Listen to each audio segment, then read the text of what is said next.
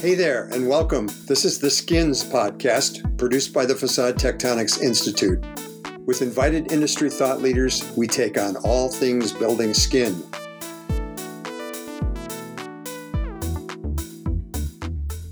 Welcome, Facade Geeks. In this episode, the topic of resilience and the building skin is explored with a couple of resilience practice leaders at Gensler. A couple of contextual notes here before we get started. This episode was actually recorded in April of 2021, and we are releasing it nearly a full year later. Like many organizations, FTI was disrupted by the pandemic. It was especially tough on volunteer nonprofits like us. But we are back on track now and in the midst of planning our World Congress and Facades Week in Los Angeles, October 12th and 13th.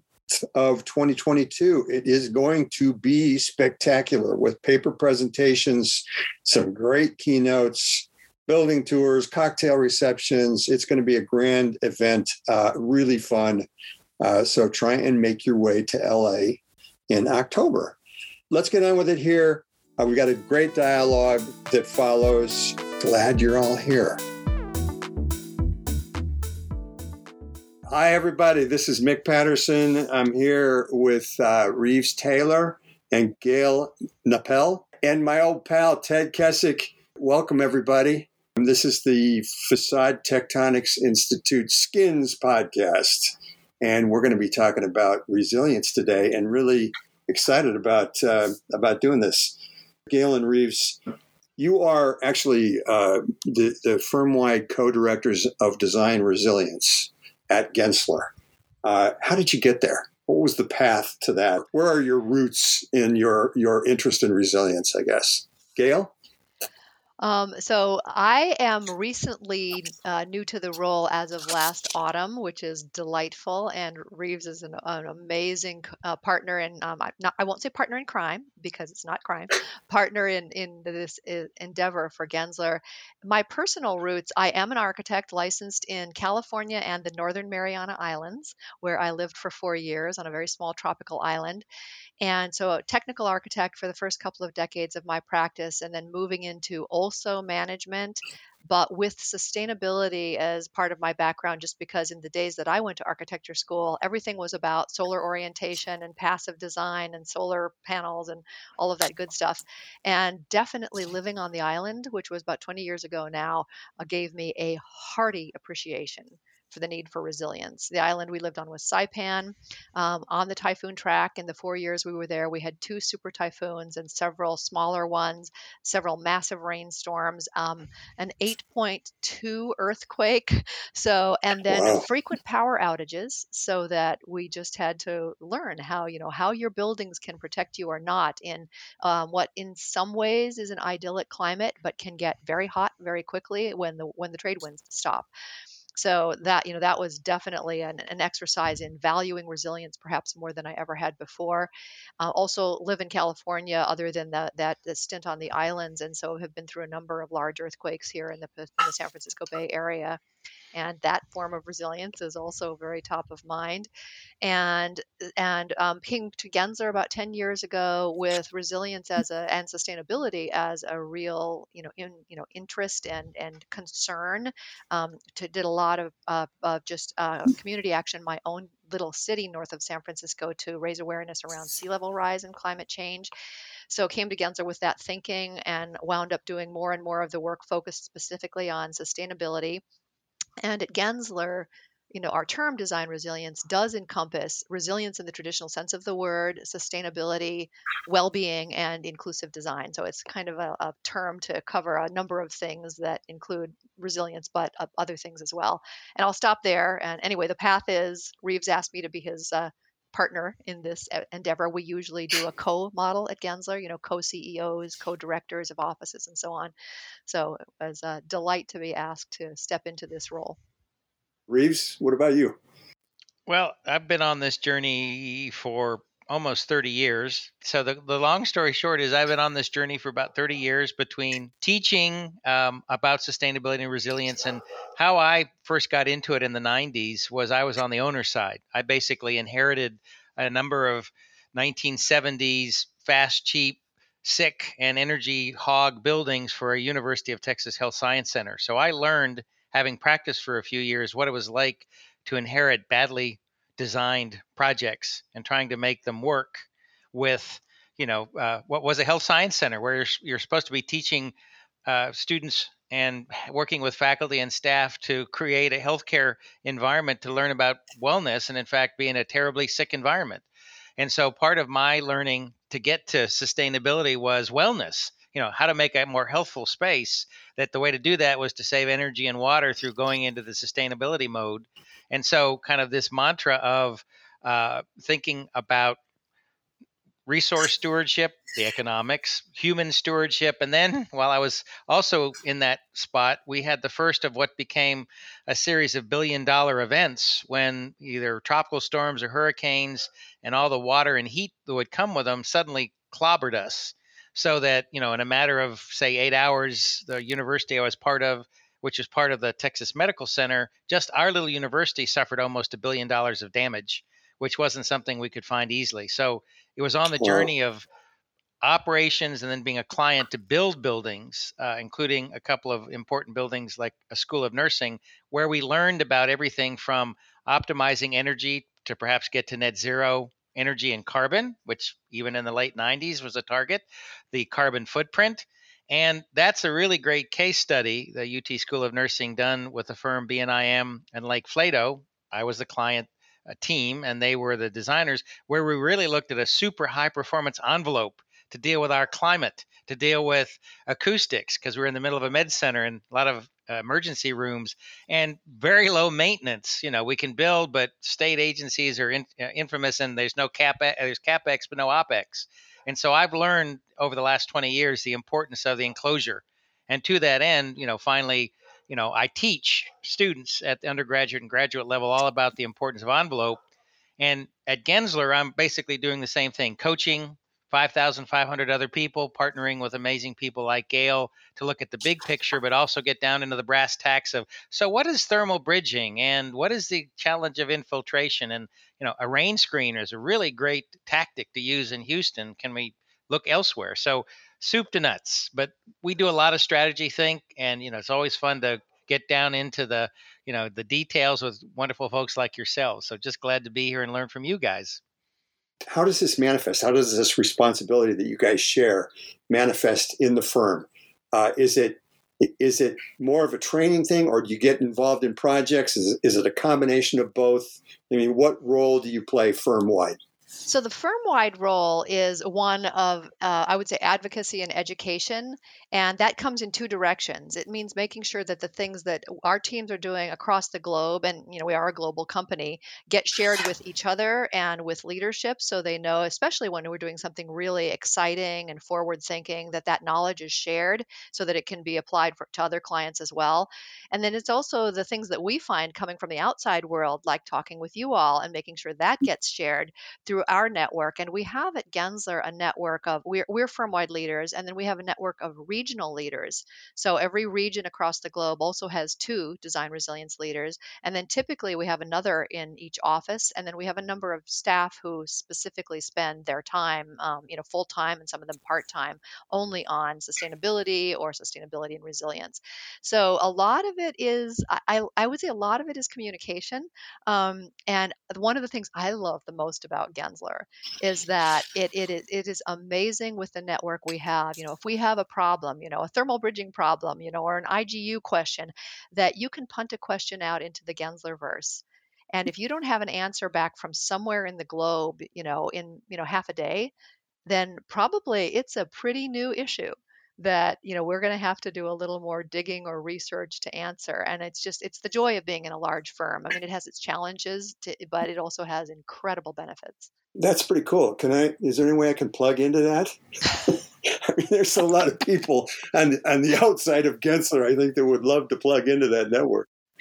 Well, the only thing I'd add to Gail is we all have connections to projects. That's kind of one of the important things. No matter what you do at whatever level, from the CEOs down, it's the engagement with our client. Our founder named Art Gensler, has a series of principles, and the first one is it all begins and ends with your client. And we don't do as well as we do looking at technology, understanding where things are going. Gail's part of the AIA Resilience Focus. I'm part of the ULI Resilience Focus. These are organizations that represent clients or our community. So we need to scan what's out there. We need to bring it back. Yes, we have to bring in projects, but most importantly, with our kind of major vision, and we keep optimizing them every 10 years. We really are focusing on how people experience are safe in the built environment that we create that is challenged by everything from climate and economics and COVID, et cetera. And so, it's kind of an interesting typical architect. We do a lot, kind of Renaissance people covering lots of territories, including, finding partnerships like the ones we have with you all and, finding shareable knowledge because we're constantly between research, innovation, that's kind of who we are. It's not just do the same old every time to make a buck. We are a business. We are an employee-owned firm. So therefore, we're responsible to everybody to make sure we're advancing the cause that is not just our family, but our community family. So that's kind of an important facet to our role, too. And I guess the short answer was yes, we work on client projects, too, and with pleasure. It's always a joy. Do you guys, do you publish the research you do? Do you have an in-house journal or something that you? It's called the Gensler Research Institute. If you go to gensler.com, there's not only every single thing we've ever worked on in a synopsized form, but we do publish. We're on our third catalog of our research over the last 12 years. The Research Institute is our co-CEOs, Andy Cohen, Diane Hoskins, are not only big supporters, but we have some amazing leadership with the Research Institute. That looks at everything from how we deliver educational spaces to, the focus on the climate challenge with diverse communities. So it is, we believe it needs to be public for the entire, industry. So there's not secret stuff. In fact, we very quickly publish it and share it. And the Research Institute, other than kind of a core group of leaders, there's about 12 of us out of plus or minus 5,500 Gensler staff. It really is driven by not so much volunteers, but folks who step forward and get a wee bit of a stipend each year to dive into what they're passionate about. And we have a very good set of survey tools around something called Workplace Index, which is looking at how people work optimistically. It's called WPI, which again, we share that information. And with this whole era of COVID, we did a lot of research about, so what will bring people back to the office, or what is the future office with, hoteling ?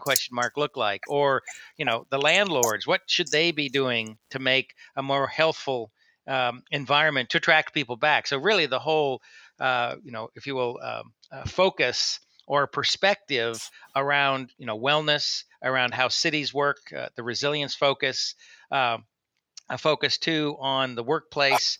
But what makes it interesting, like so much of Gensler, it's not from some high up group. It's everybody who has an interest in research can become a researcher. So in some ways, it's quite different than, say, an academic pursuit, which, you have a distinct group and you have, say, graduate students, research assistants. We're all researchers at Gensler. But what we do is truly, we publish very quickly. We think it behooves us to make sure that our industry moves along. I'll work with you guys to get some appropriate links there, and we'll put them in the show notes for people to get easy access to some of that material. Yeah.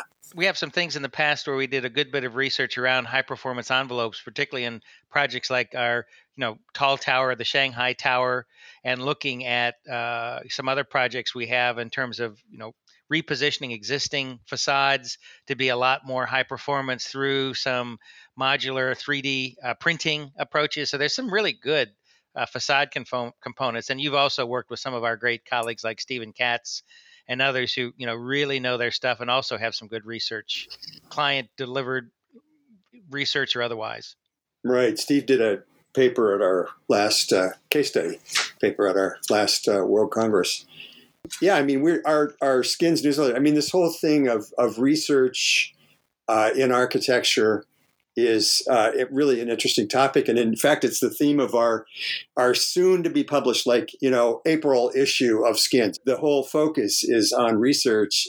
How would you guys differentiate sustainability from resilience, or can you, or does there need to be a differentiation? I mean, what are we talking about when we talk about resilience that is different from sustainability?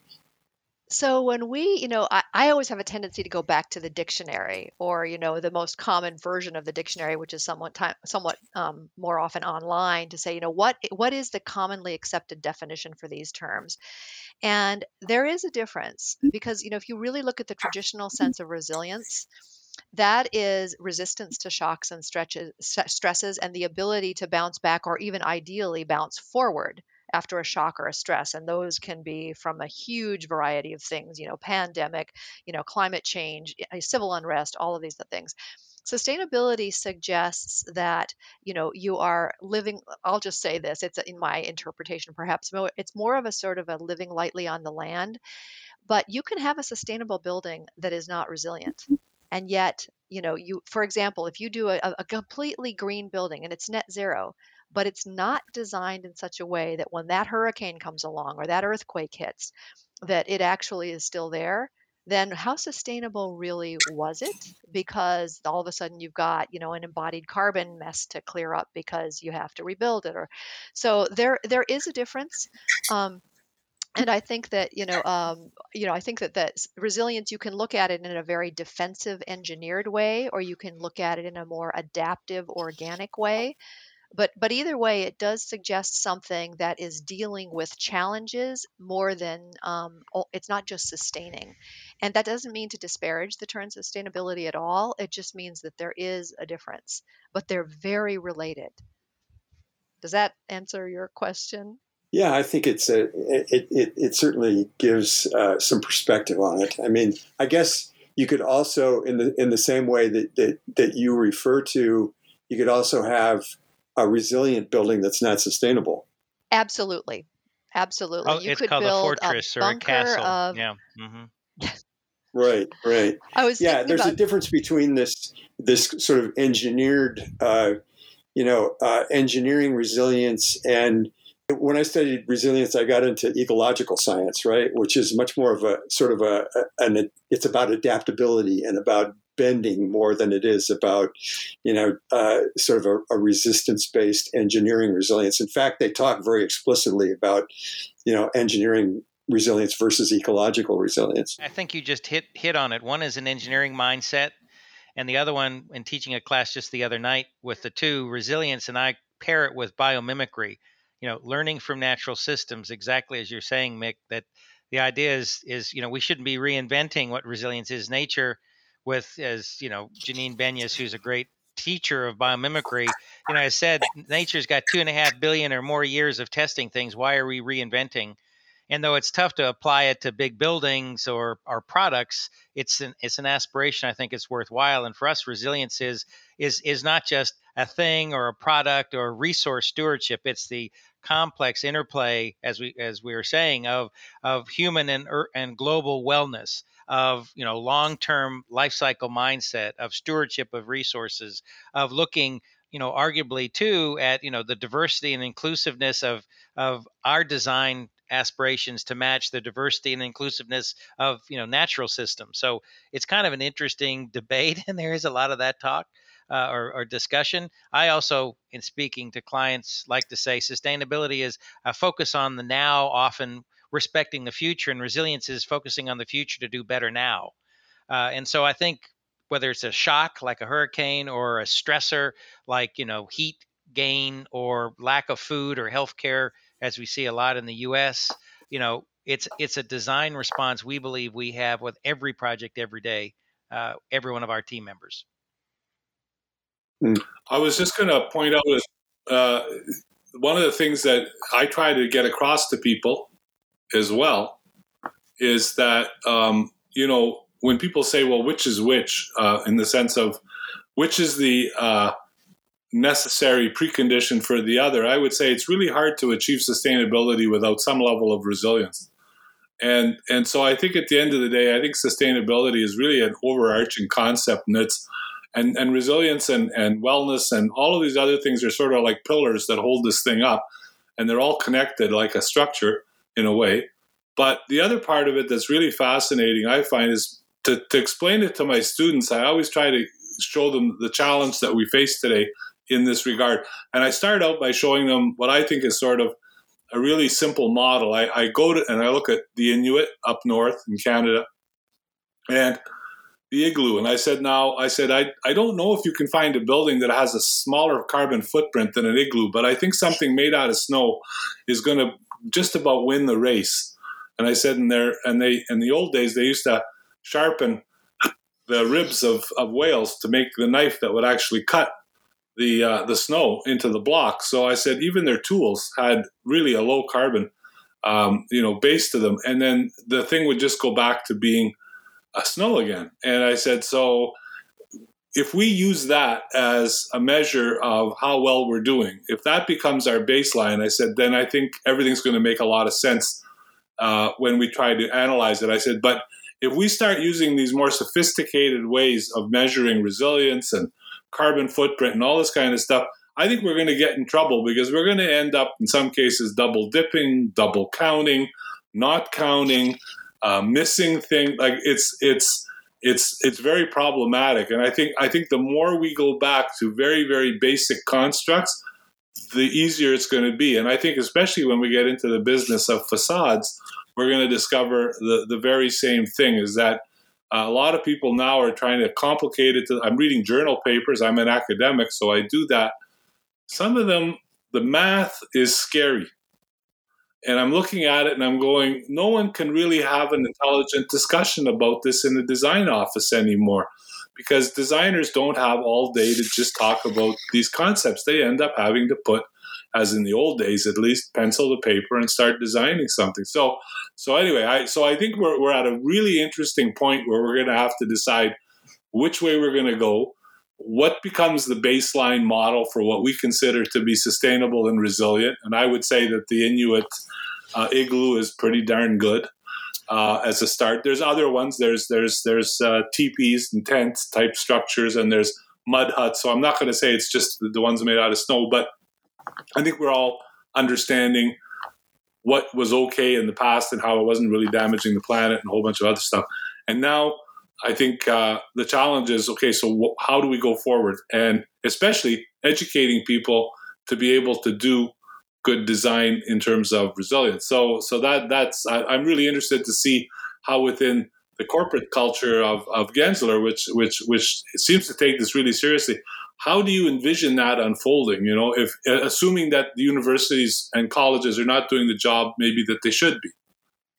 Yeah, I would say that Reeves is doing his personal best to make sure that some universities and colleges do what they should be. And many people at Gensler actually do teach part-time. It's really important to us, not just because we want to see those great students that we want to hire before anyone else realizes how wonderful they are. So we have an opportunity to offer them a job first. But I think that one of the things that it's both a challenge and again a delight at Gensler is that the range of the projects that we do is so huge, from a very small interior to a building repositioning of vast different types of buildings and sizes, from a tilt-up warehouse that turns into an electronics manufacturing factory to a huge building in downtown Boston or Chicago that's completely reskinned and refurbished, but has historic value and is therefore maintained, to new buildings like Shanghai Tower, or some of the other large new buildings that we do.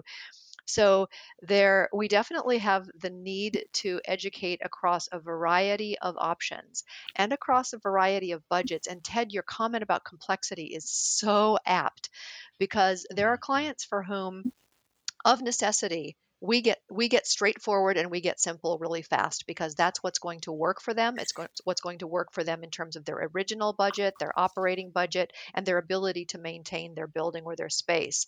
And then for other clients who really want to get to cutting edge performance, they really do want to look at something that's more progressive, especially if they're doing something that's a really tall or a really large building or something else where an igloo would be difficult, for example, in that case. I mean, maybe I shouldn't say that. I don't know how the biggest igloo is that's ever been built. I've seen some great, ice sculptures that were amazingly large.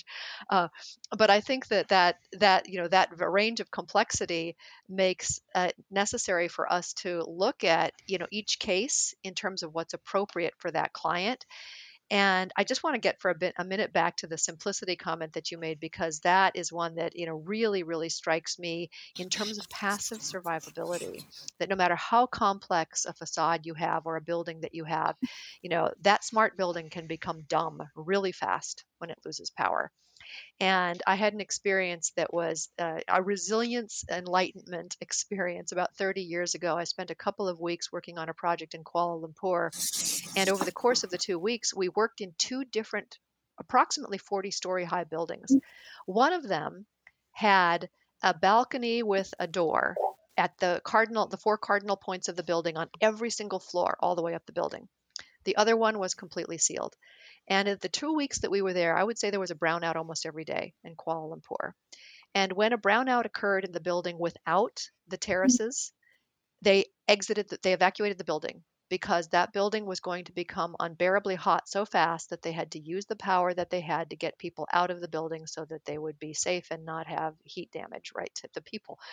The other building, when the brownouts hit, everybody just went and opened the doors on the corner to the terraces. And then in about an hour, when the power came back, you might not have been able to use your computer for an hour, but in those days, people weren't 100% on their computers. And so, just the usability of that, the difference in those two different buildings. And I just went, oh my goodness, this is such a simple solution. And it's such a big problem if it's not addressed. So that was one of the, first started me thinking about how you do passive survivability in a large building. So I've gone off on a tangent, and I'm not even sure I answered the original question, but that because it's something that you have talked about before and you mentioned in your publication, Ted, it's just something that's very top of mind for us. And of course, here in America, North America, South America, the world, we're seeing a lot more of that kind of an impact, extended power outages and the need for a building to continue to be operable for the people who are using it. Reeves, you've got your own personal experience recently, right? Well, yeah, I was going to say, living here in Houston, Texas, not only are we dealing a lot with the hurricanes and things that push and pull buildings apart. I mean, on one hand, you want to have a thermally broken, say, curtain wall, but that just weakens it, so it gets pulled apart in Houston. But in the past, say 10 years, between lots and lots of rain, occasional droughts, but lots and lots of heat, we've kind of been gearing ourselves from our designs of our buildings, how we maintain them, our public spaces, even our infrastructure, water and power, in terms of getting ready for emergencies, is all geared to, it's going to be either really hot, which draws a lot of power on the electric grid, or it's going to be, potentially very rainy and windy with fronts coming through. And then 2 months ago, we got something we'd never seen before, which was 1 week of below freezing weather that basically crippled the entire civilization across Texas. And it really was across Texas. A hurricane like Harvey inundated the bottom half of Texas, and there was a lot of damage with wind and hurricane force winds, that is, and lots of rain, and therefore some subsequent power outages. But we kind of knew what to do, and we had backup power. When the cold freezing hit for over a week, the entire system cratered. We were potentially within less than 4 minutes of what is an independent electrical grid in Texas ceasing to function. And when a grid ceases to function, you don't just flip a switch. It could take, at least this is what the press is covering and the experts say, it could take as much as 2 to 4 weeks to get a power grid working again, because back in the 1930s, Texas decided that they didn't want to be connected to anybody else but in one kind of funny place. And even that's a misnomer, because there are parts of Texas that aren't on Texas grid. And by the way, they did real well 2 months ago. But what it meant was it was too cold for systems to kick in. Natural gas, which is how we heat. We think, got natural gas to heat our environment. Well, without power, you can't push in an individual house. So you're heating it, but there's no electricity to push it. But the problem was the natural gas plants got cut off with their power too to save the grid. And so they didn't have the ability to push the natural gas in the pipes. And then the backup power was natural gas fed and the generators froze. And so there's this series of really wild, perfect storm events that occurred, so that in some places in Texas, people not only didn't have power for as many as 5 days, but they didn't have water for weeks, because the water when it loses pressure, becomes contaminated, then you have to boil it. But if you don't have natural gas or water, you can't boil it. And oh, by the way, the pipes froze and burst. And so the plumbers made off like bandits, for gently put. They did very well for 2 weeks, but there were parts of quote unquote downtown, parts of city of Houston, not out in the suburbs, which are in the rural area, which in some ways were far more resilient, to use our phrase, than the city slickers. But the problem was we had no idea that this domino could occur, and they're still, our legislature is still pointing fingers, et cetera, et cetera. But what this means for this conversation is really interesting in that, we saw in that 1 week period in San Antonio, we went from 5 degrees, well below freezing, 5 degrees Fahrenheit to 80 degrees Fahrenheit in less than 24 hours.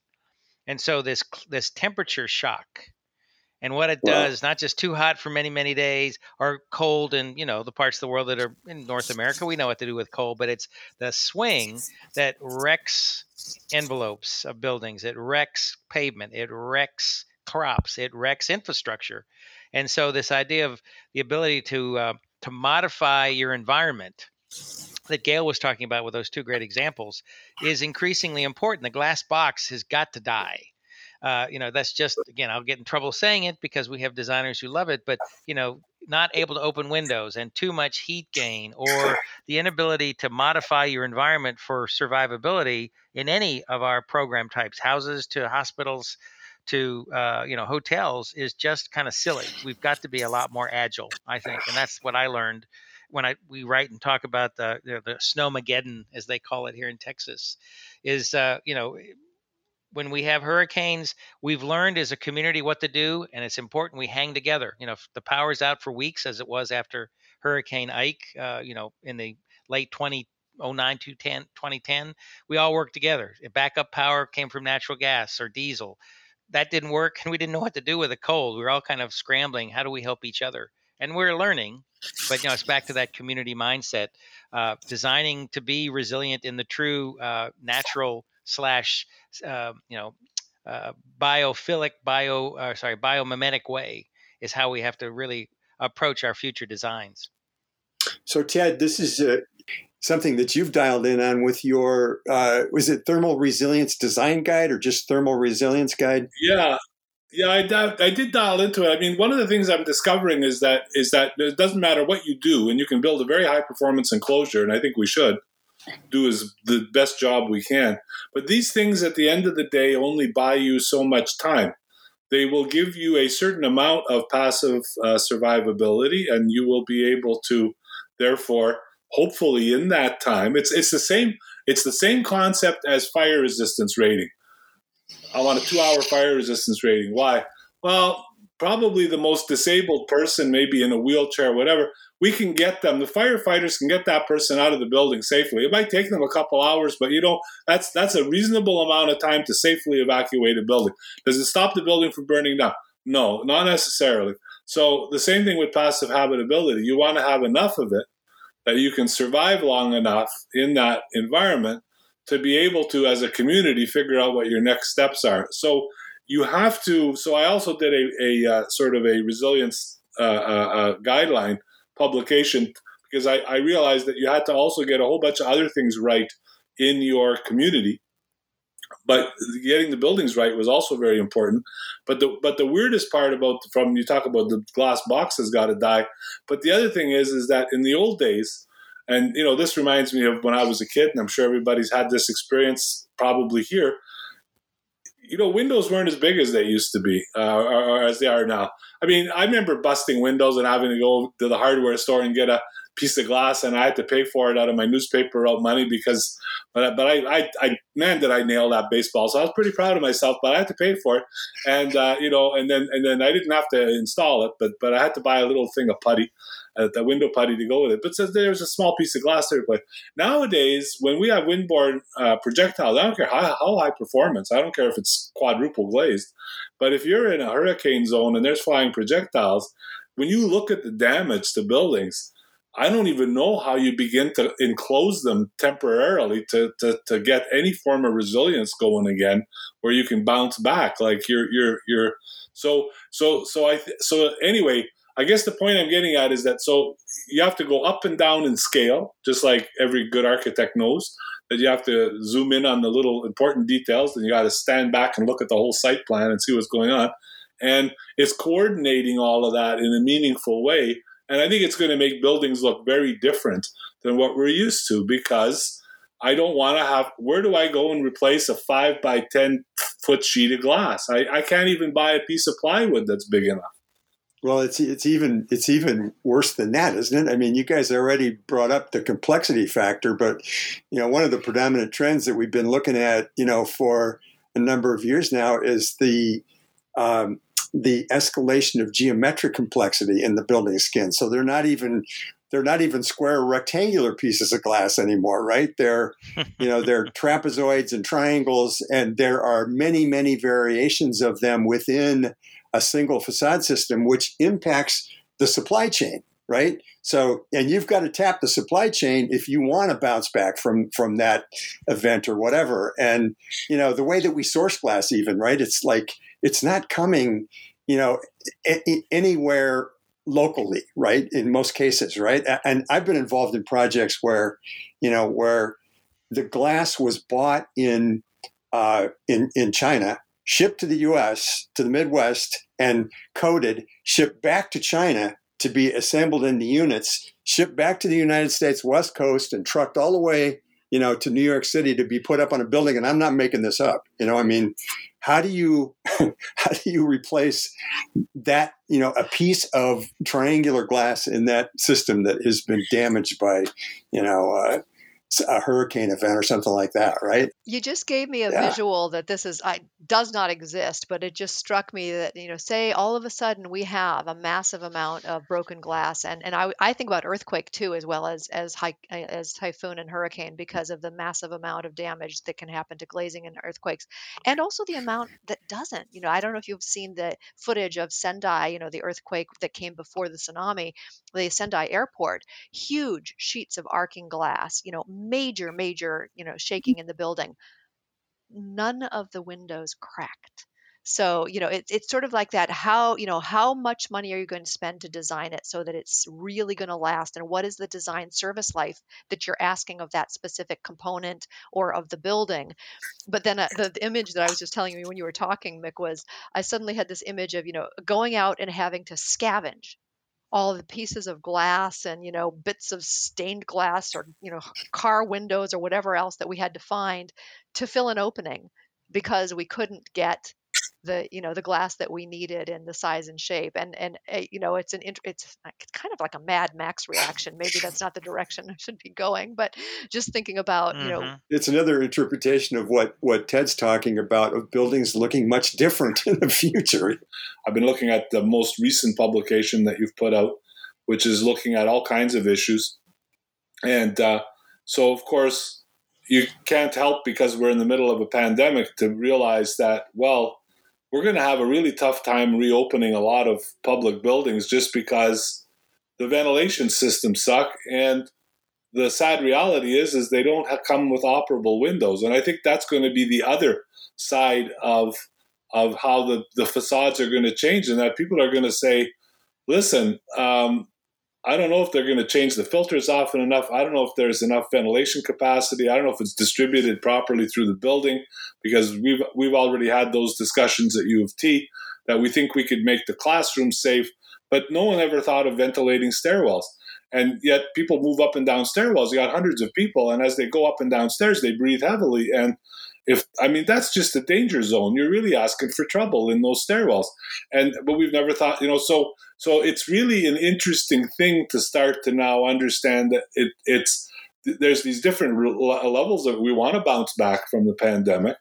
We need buildings that, if they don't have mechanical ventilation systems that are sufficient, that we can augment them with some natural ventilation. It might be a bit warm. It might be a bit cool. We can dress accordingly, wear shorts and flip-flops or put on a sweater or something. But at least we'll be safe. And I just don't know what's going to happen now for a large part of the building stock, where the mechanical engineers went out and said, it's going to be really tough to control pressures and so on. Don't make any of the building windows operable. So, to me, that's another big area where should we be, rethinking that and explaining to people how important natural ventilation is, and taking that and combining it also with the issue of proper daylighting, which is another form of resilience, and that you can work longer hours in a building if you have daylight. If you're so deep, like they had this beautiful old department store in Winnipeg, built in the turn of the century, but it has such a deep floor plate that they can't do anything with it because it's basically dark inside. Of course, it was always lit up because it was a department store, but they don't know what to do with this thing. They can't get air into the core. So anyway, what I'm getting at is that, so even like typologies, what is the depth of floor plate? What type of ceiling heights do we need? For daylighting and all those issues, how big should the biggest sheets of glass be that go into this facade? I think these all become these really fundamental questions that when things go wrong, you realize, well, this one did way better than that one, And the other thing is, I don't know if we're cataloging any of this. In other words, will we repeat the same mistakes because we never ever recorded what was good and what was bad and what was absolutely stupid? No industry or institutional memory. Yeah, and we talk a lot about that, which is how do we learn from one project to the next. But to riff, Ted, on what you're saying, is you can see the power of the building skin. We've kind of abrogated how powerful that first 5 feet on either side of the quote unquote skin is. The engineers will take care of it, or the plumbers will take care of it. But if you kind of look at the history, or some of the really wonderful projects that like Renzo Piano or Norman Foster did, maybe too tech. But the idea is, can the building envelope do a lot more than just be a piece of glass? Can it be something? And it's part of your teaching. It's part of some teaching. I've been privileged colleagues to be part of. The envelope, the facade is a filter. It's a lens. It's a doorway. I mean, the fact is we have the window, and a window isn't just about daylight. It's about bringing in air. It's about having the building have its presence and its brand and its program be clear to the street. Can the window be also where we generate power through integrated PVs? And so the whole idea of that, the skin, including the roof, can become a lot more vital than just it's something we have to fuss with in terms of infiltration and insulation. How can it really be something that's not just aesthetic, but it really is the livability of the building? And I would say, a piece of the envelope that could pop out and become operatable, or become, part of the conversation you're having about. So it goes from a department store to an office building to a residential building. Instead of just thinking the mechanical system shift, what can we do about a design for disassembly that the skin becomes something that supports that shift in a different way than just, we're relying on the engineers and we'll stick with the envelope and throw in, the carbon footprint of structures and the envelope. How can it be that we can reposition buildings without gutting everything but the structure, which, by the way, is still great. But to me, the envelope is this hidden asset that, whether through the lack of teaching our, students in architecture, or not encouraging some creative thinking, but for rare examples that we do, or rare instances we do think about creative approach to the envelope. What you've just described talks about, precisely that resilience loose fit that we've not applied to the skin of our buildings, that I think would be a great start. One of the interesting things that I stumbled across when I was doing the dive into ecological science was this notion of adaptive capacity, and you look at our buildings and our facade systems, and they can easily be found lacking in that regard. And, this thing that you guys are pointing to, Ted, especially, like the whole resilience dialogue has morphed over time, right? It's evolved, right? And a lot of it has been about some of the things that you guys have talked about already. It's about what happens when the lights go out, right? The power's off. And that's been a big focus of the resilience dialogue. But the pandemic has kind of really broadened that perspective, right? Because you've got, all of a sudden you have resilience in a different temporal landscape, right? It's not just in the immediate aftermath of an event like a hurricane or an earthquake. It's an event that goes on for over a year and impacts people and society in a very different way, right? Over a long time frame. And things like ventilation in a building, lighting in a building, these things become predominant considerations. It's kind of changing the way that we think about the design of buildings. Yeah, I'm glad you brought up that idea of phasing. What's interesting with what Mick just noted is it's the phasing. Life is about phases, nature's about phases, and yet we think of our buildings and all the envelopes as like static or stasis. But, you've just described, the human recovery is what our buildings need to do, which is here comes the bad hurricane. Let's get ready and hunker down. If you play soccer, rugby, football, someone's about to hit me, I get ready. I get hit, it's jarring. I then recover and I keep playing, or I find a way to get back into the action. Communities need to do that and have historically been successful when they've been resilient like that, which is, fishing villages in Newfoundland or crazy places in Florida, different challenges, but it's coming. Get ready. It's here. Let's hunker down immediately.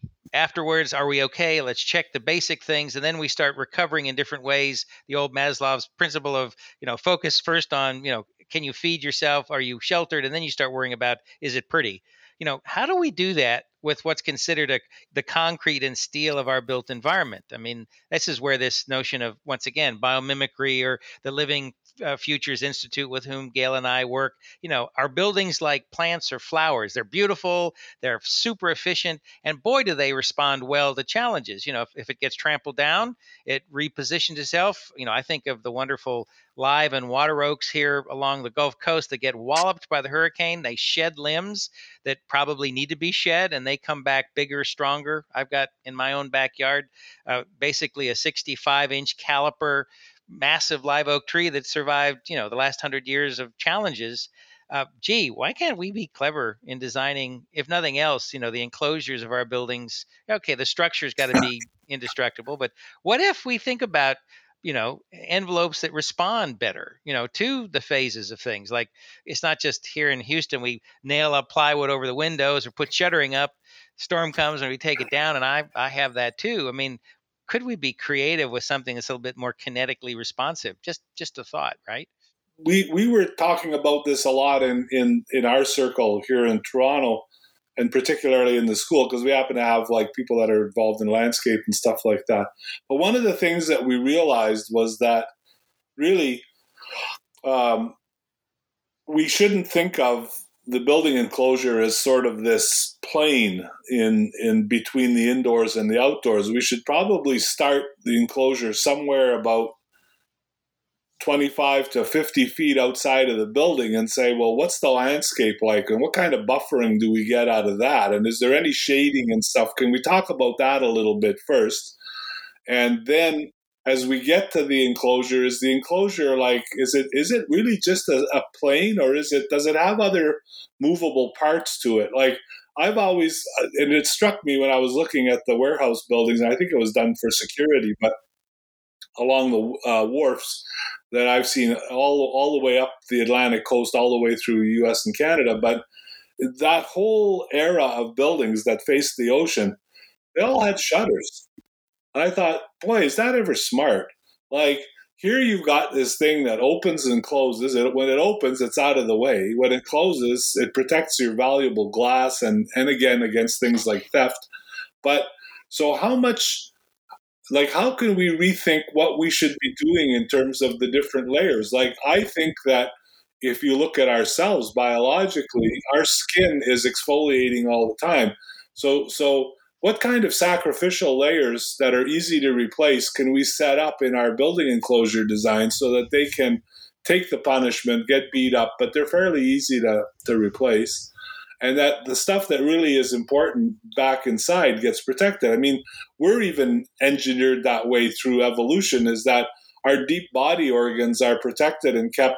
We only have about a 2 to 3 degree Fahrenheit range of deep body core temperature, that if it goes above it, you're overheating. If underneath it you got hypothermia, there's not really a lot of fluctuation. So there's a huge sophistication for how everything gets modified as we move outward towards our skin.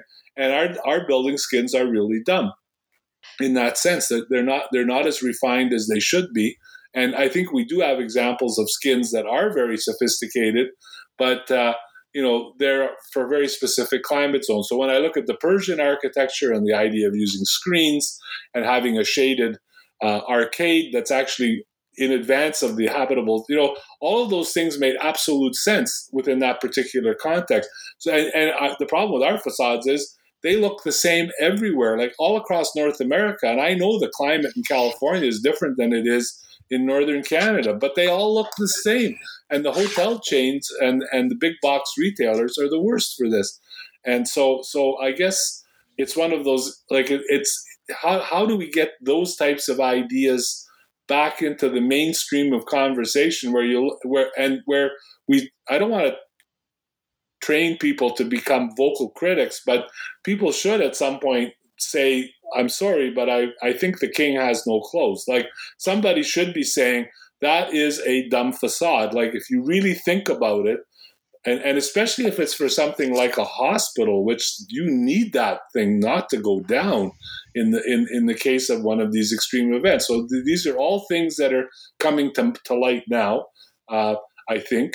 And the big question is, what do we do about it? And I'm more fascinated, actually, what do we do with the existing building stock? Because that accounts for 98% of everything we got. That we're building new stuff. It's way easier right now to redesign new stuff. But what are we going to do with all the stuff that's dysfunctional? That is definitely a major topic of a conversation within Gensler. And, there's a series of projects that we did that I think the teams that worked on them dubbed them the fresh air projects, where they are actually taking existing buildings and opening up the facade in multiple locations, even to the point of creating outdoor rooms, for lack of a better description, so that as you're also doing reskinning, you're also creating space that is protected, but is giving people more opportunities to be outdoors, even up, multiple floors high in a building. Obviously, you have to look at wind and all of those other things as well. But I think there are opportunities there. And, given the embodied carbon that we've sunk into a lot of large buildings, it's not necessarily the first thing you want to do is to tear it down. But we also have a team that did, this is like 10 years ago, Reeves, the Hackable Buildings Project, where we actually did a look at, how you can go back to that building stock and say, how not only the facade, which is critical, but also even within the, the interior of the building, where can you start introducing atria, to get daylight into those deeper floor plates, the interiors of the floor plates. Maybe you even knock out some of the floors. How do you adapt it so that it's a different use entirely? And, I will say more and more of our clients who are the ones who are still doing parking garages, doing flat garages, because they understand that there may not need to be so much parking in the future. So then those floors can be repurposed for an interiors use. I kind of riffed off to the side, but that's a great point about the existing buildings, and something that is hot topic. The notion of a hackable building is fantastic. That's what we should be designing, is, hackable buildings. And the problem is, if you look at the way that the industry is struggling with renovations in places like New York City, right, where there's a lot of buildings that are badly in need of facade renovation, and they've been very slow to happen, even in a very good economy, like over the last 10 years, because they're very expensive, they're very disruptive to ongoing building operations. It's a big problem. And if you look at what the problem is there are very few options available to renovation other than stripping the entire curtain wall system off and putting a whole new one up. We have a couple of examples where we did that. One in Indianapolis, where we stripped the building facade while people were still in part of it, or where we overclad in a project here in Houston.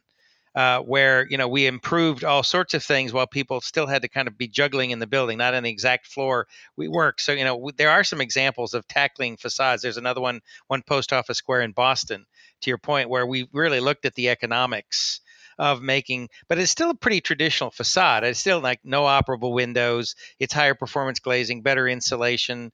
Perhaps an approach to water shedding in a better way, so you're not looking at infiltration quite as badly as the old components, the old, stick curtain wall components. And these are all curtain wall buildings. Don't even get into precast or old terracotta, where, in the old days, you would overclad those in a minute and destroy the terracotta and make kind of a mediocre envelope with very few windows. But, so we have some history in our industry to try to tackle it, but you're absolutely right. We need to improve on it.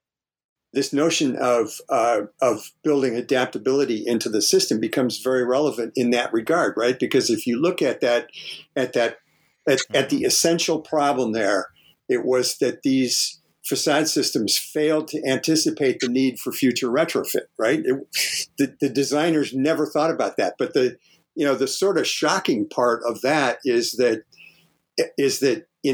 today, contemporary, I have yet to find a curtain wall system that was designed in anticipation of the need for future retrofit. This, in spite of the fact that, the buildings that we're building today do not meet the criteria that, the goals that we're setting up for 2030, 2050.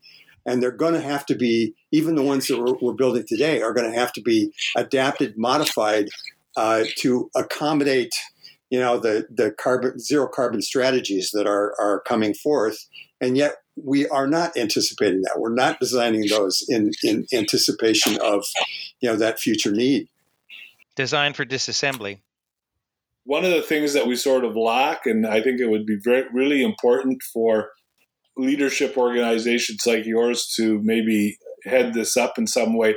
But I think when it comes to this whole issue, I think we need some kind of a playbook. And the reason I call it that is that what we have to start to develop is we have to, and I think in North America especially, because I'm confident that in America the appetite is the same as in Canada, which is that we want to lower our carbon footprint, we want to become more resilient and sustainable, we want to have a better economy, and we want higher quality of life and health and well-being and inclusivity. I think those are deeply shared values. The problem is we've never gone about it in a systematic way where we look and say, okay, let's do an inventory of our building typologies across North America, the ones that go all the way from historical buildings that are over 200 years old right up to now. And we need a playbook. Some of the playbook will be, how are we going to retrofit these buildings? Because we have to retrofit their enclosures. How are we going to think about designing new buildings so that they can anticipate this future change and accommodate it? So how do I go from the single layer jacket to the one that's got two different unzippable linings plus the shell on the outside? How do I start to think about that as a way in which to so we need a playbook. And the reason I say that is because as big as Gensler is, and you're a very large organization, if you really look at the percentage of the building stock that you influence, it's very small, right? Like if you look at all the GFA only that maybe you 1 or 2% build around the world, and you compare it to all. Exactly. So it's for all of the other, so you may have it figured out.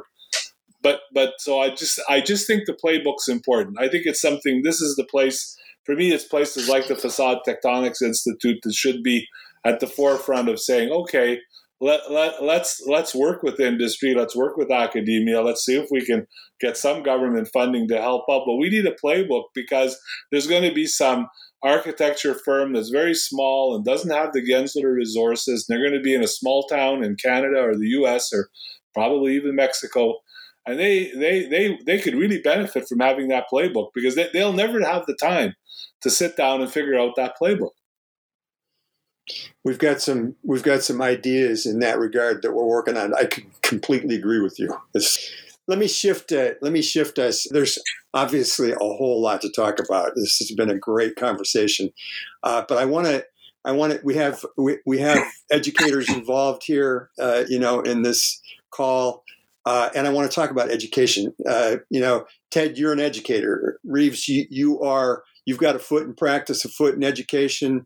But so the question is education. How are we doing So we still don't have an advanced degree program in building skin technology or whatever in North America, at least that I'm aware of. We have an education committee, actually, that Ayla Aksamija is also the chair of our education committee. And Reeves, you should be on the education committee for sure. I am going to insist on that, right? And I'm going to put you in there, right? Okay. Of people that are involved in academic programs and putting together, trying to put together facade-focused curricula and just courses, right? So we've got things going on like sharing syllabi and that kind of thing. But I'd like to get you guys to speak to just how are we doing in the education of of the students with respect to the building skin, right? The facade system and stuff. What are your thoughts on that? Well, I'll speak for a minute. Reeve will have much more to say, but just very, very quickly on the on the very young level, which is what I have the most experience in. I am heartened by how much people under the age of 15 are aware. And they're even aware. They wouldn't understand perhaps if we said facade, or it might not resonate with them what we're talking about. But certainly when you have conversations with young people, and I mean really young people, they have an intuitive understanding of what makes them hot, cold, uncomfortable, comfortable, and they do tend to relate that to buildings when they can stop looking at their screens. Anyway, they do. um, Yeah. but I think that educating the future citizens of the world is really a critical component of this. And I, somewhat tangentially, most of that education I've done with younger students is with students with intellectual disabilities, because my daughter has one. And teachers are always looking for interesting content for a class that is, let's be honest, a group of students that is often sort of left behind, as with many marginalized communities. And so the opportunity to provide a little education of our future consumers of design and architecture, and our future tenants and owners and developers, that's enormous. And I think we should never forget how important it is to start young and start very young, because ultimately all of our society will benefit.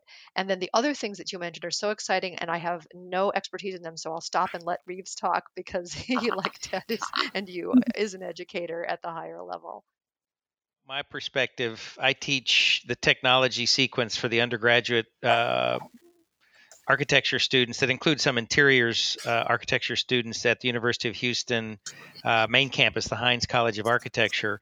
And I coordinate kind of the introduction to structures and materials and environmental systems. But I kind of teach the capstone courses where I hope the students in the upper, third, fourth, and fifth year studios kind of have their act together, kind of had the bases, and now it's time to look at the integrated systems, that is structural systems, site systems, mechanical or environmental systems, envelope systems. All those systems think that they kind of learned in silos. It's now time to pull it together. And unfortunately, even at that upper level, with the studio curricula, at best they're thinking maybe elevations and sections towards that latter half of the semesters, like plan, or, kind of renderings, but not thinking the substance of what's in the rendering. So it's more, which is good, human experience, but what's behind the wall, what creates the structure, what's the building's or objects response to the environment, often comes as a secondary part to the communication in many studios. And so things like literally the wall section, understanding the envelope, which includes the roof, the poor old roof, comes very late in the game, as opposed to you need to make some decisions about materialities from your structure to, the nature of the cladding, what's available, is an afterthought. The elevation is kind of a flat thing, and sections, the walls, the roof, the floors tend to be a series of lines and not understanding assemblies, even though they use Revit, even though they're learning to use that, building information management system. And so, how things perform, much less, how they work, actually doing, a cross section, understand infiltration or transmission or bridging, is a really, really, really, really, really de minimis small group of the students who have their own interests, because that's not often driven by the practitioners who are studio profs, with all due respect. And even those of us who are teaching the technical sections have to leverage on the studio, and we catch it only if the studio is there, because the students say, we're not designing that yet. Well, arguably, please think early about the nature of the envelope, since that's where we have the biggest impact. And that's everything we've just talked about with Mick and Ted. I mean, it's what creates the human environment. It's what creates the brand of the building. It's what makes the building durable. It's what makes the building healthful, heaven forbid, focusing on the human beings in the building as opposed to the building as an object. So, frankly, technology is something that ebbs and flows with passions of students. They get the sustainability, and they get, we have a role in how we create the built environment, as Kirsten said. But I'm just wondering how far back the typical pedagogy with accreditation and so forth, trying to push it forward. I still am frustrated by not only our students knowing how buildings work, how they're assembled, going to construction sites and looking at the means and methods of how does it get built, but then how it operates, how it works, how we measure its success. And that, this thing called a wall or an envelope or the outside wall or the facade is a series of layers and assemblies that have to work together, where you concern yourself with everything we've talked about here. As much as we try, it's still a bit of an uphill battle. At Rice, I teach a diversity of disciplines, and the engineers and others who you talk about how buildings work get it. Now, they're not in the mode of designing that. I could have an economist, I could have a kinesiologist, but they kind of get the idea that, like our skin, the buildings have something that keeps the outside out and the inside in. And conceptually, they begin to appreciate it and say, that's really important. I think our architects are so overwhelmed, or students, that is, are so overwhelmed that, it's easy to grab what's been done or what they see in a picture, and don't understand even the details of what it takes to make it. So I think it's the sweating the tactical and the strategic, but it's also understanding literally, what the material is, its properties, how things work. And over time, what does the climate, what does nature and the weather do to it, is a whole nother nuance, I think, that's probably lacking in our education. Ted, what do you think? Well, I would say Reeves is pretty well echoes my own thoughts when it comes to, what the awareness level is in most architecture programs about the relative importance of the enclosure. I think one of the things that we do not do well, and I think we could learn a lot from the medical profession. So I have a colleague of mine at the University College in London, England, and he has a program there that's called Building Energy Epidemiology. And they've taken a medical approach the way you do to epidemiology. And they're looking at the relationship between energy and health in their case. I think here in North America, we should be getting people involved, and I would say yes, from K to 12 for sure. People should understand post-occupancy evaluations. We should be conducting a lot of them. We need feedback. Like, we do that for all of our consumer products. You want to go out and buy, I want to go out and buy myself a new ATV. What are the features I should look for? Holy smokes, the internet's got reams of information on this thing, and it's only worth about $8,000 or whatever it is to buy. And yet you look at an $80 million building, you can't find anything about, anything to tell you what are the most common things that go wrong in that particular typology of buildings.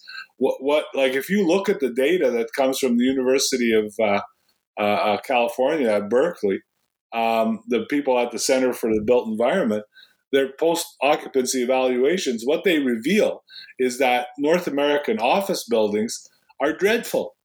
They have not improved substantially in almost 40 years in terms of their ratings by the people who occupy them. But architects for years have sort of looked and said, well, doesn't matter. But it does matter.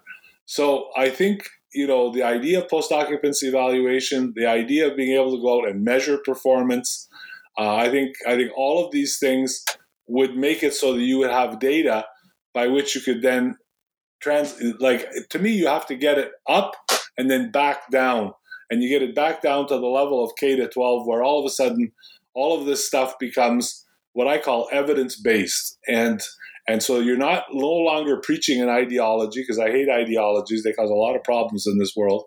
But evidence is evidence. You look at people, you say, look, this is what's shaken.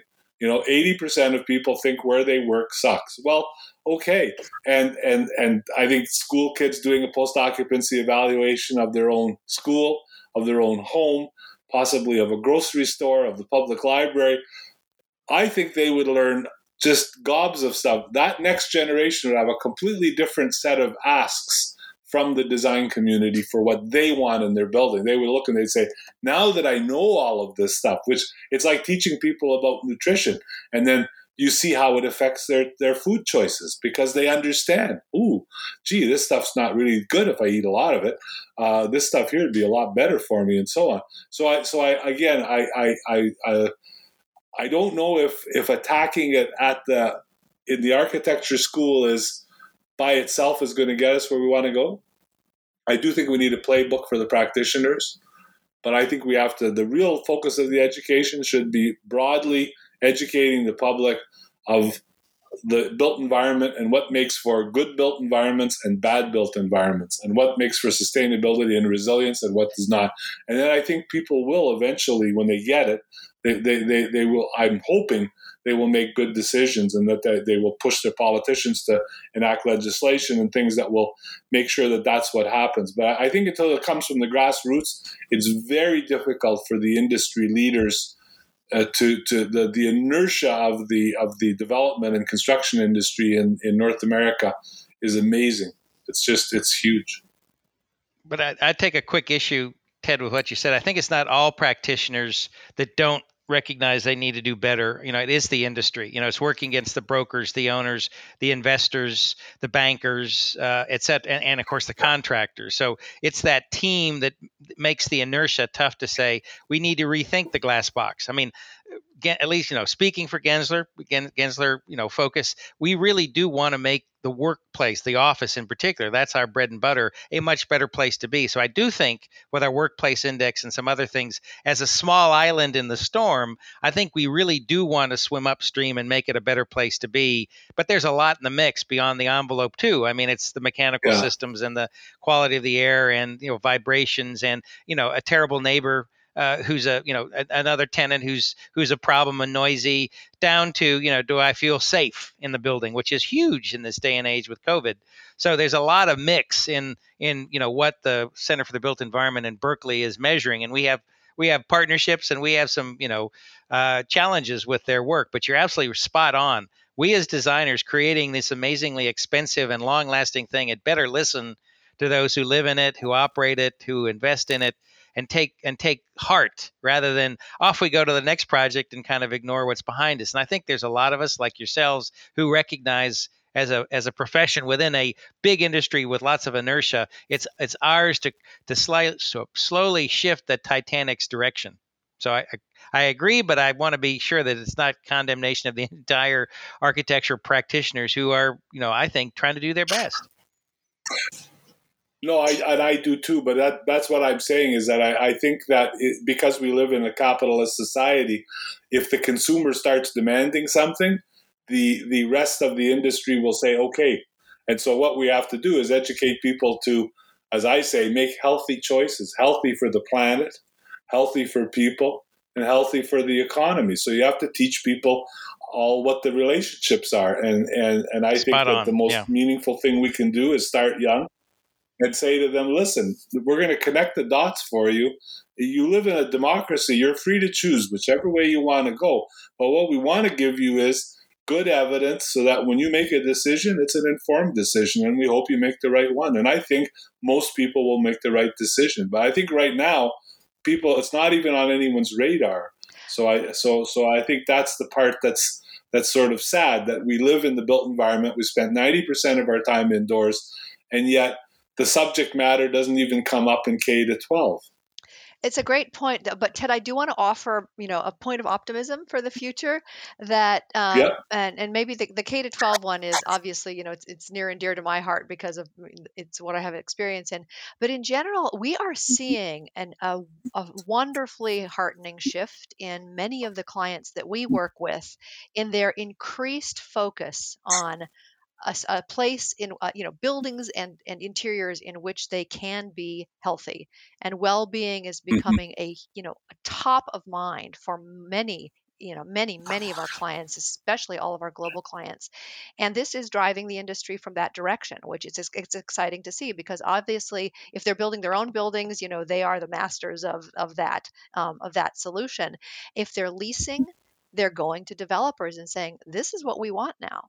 We have become more informed. And so, I feel real optimism in the last, I would say, especially 6 to 9 months. COVID has accelerated this. I think that in the Yeah. BlackRock, the comments about have also accelerated it. So totally, you're spot on. But I actually do feel more positive about this than I have in a very long time, that the consumers of the space are learning to demand more, not necessarily to the granular level of understanding, which specific things like a high performance envelope they need, but definitely it's got to be a place that I feel good and healthy in, my employees feel healthy in.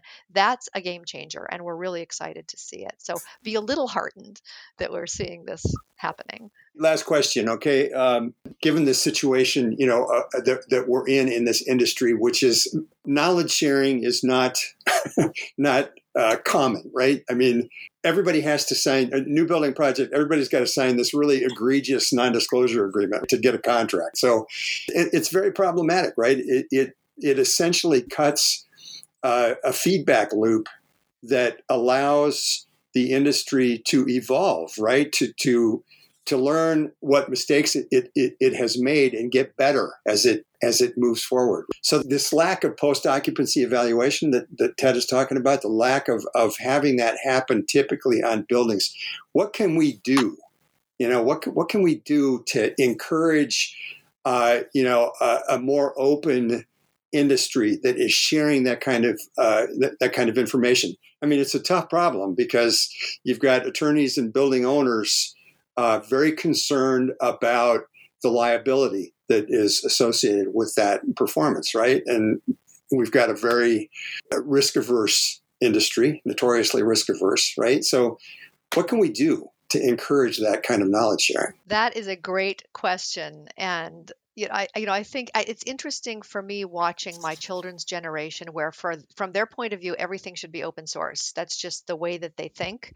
And it's often because of lack of experience around the value of knowledge. And sometimes your currency is your knowledge. And, so we understand, but younger people may not have had that experience specifically yet. But you make a great point that, from the ultimate sink or swim of the human race, will we sink faster if we don't share information? So, but I think that we're seeing also, with our clients, I think it depends on how you share the knowledge, and, whether you can share it in a way that doesn't threaten something that is, justifiably something that's your intellectual property. And building performance, depending upon the situation, may or may not be in that exact realm.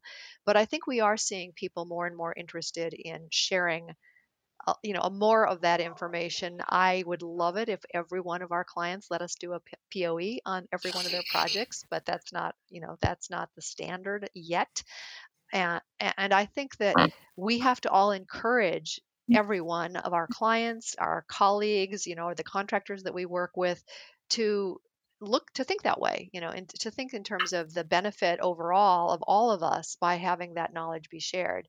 But it is, we're in a capitalist society where that IP is of significant value. It is something that is not, it's probably not going to change overnight.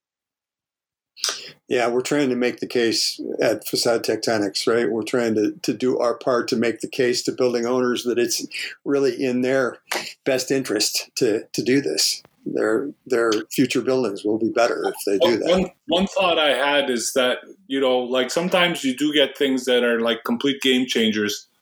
And so I'm just trying to imagine if you had something that was as ubiquitous as Facebook, but it was called, let's say, Placebook, and that people could go and register their opinion, their ratings of the quality of wherever it is that they live, work, play.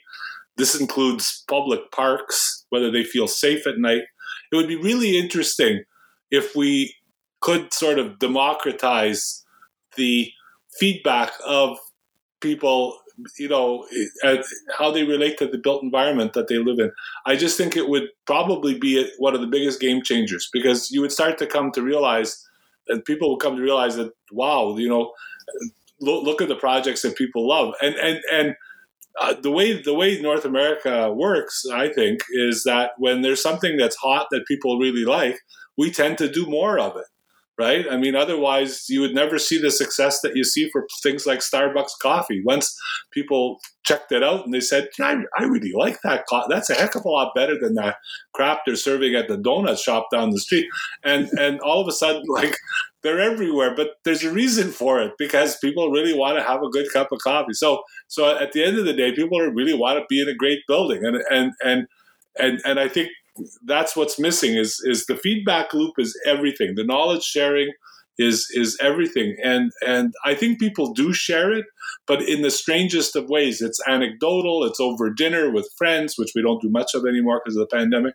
You talk about, oh man, I went to this place and it was just fantastic. And whether you're talking about a restaurant or a gym that you worked out at or whatever, when you were out of town, or some place that you checked out.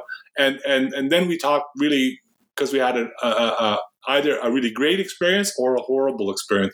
But that's not enough to get things going, because there's no repository of it. This is what I'm finding is that there's no collection of the data such that you can start to, but once we get into the next generation of AI, where you can take mass data, big data, and actually intelligently crunch it, then you're going to start to see things that are going to be, I think, totally awesome.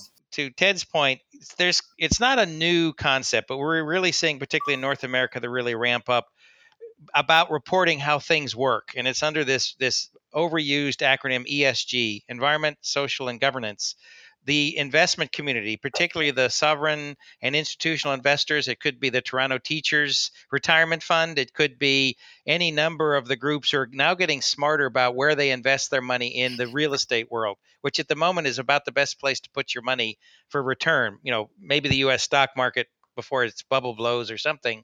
But the fact is, the investment community saying, show me the proof that you're using less energy, that you're carbon smart, or that your building is a healthful building through, and again, what the metrics are and how the measurement is, real time, auditable. Are the metrics, to your point, Ted, in a massive database, are they comparable from one part of North America to the next, different project types? But we're seeing, groups springing up like LEED, in the old days with sustainability, looking at building performance in a way that's measurable and metrifiable, and frankly, they're making money from assembling real-time data to be understandable, not only to those whose portfolio or handful of buildings it's focusing on, but the investment community. And money is driving this push for, more understandable key performance indicators, which frankly are all about operation, all about how it works.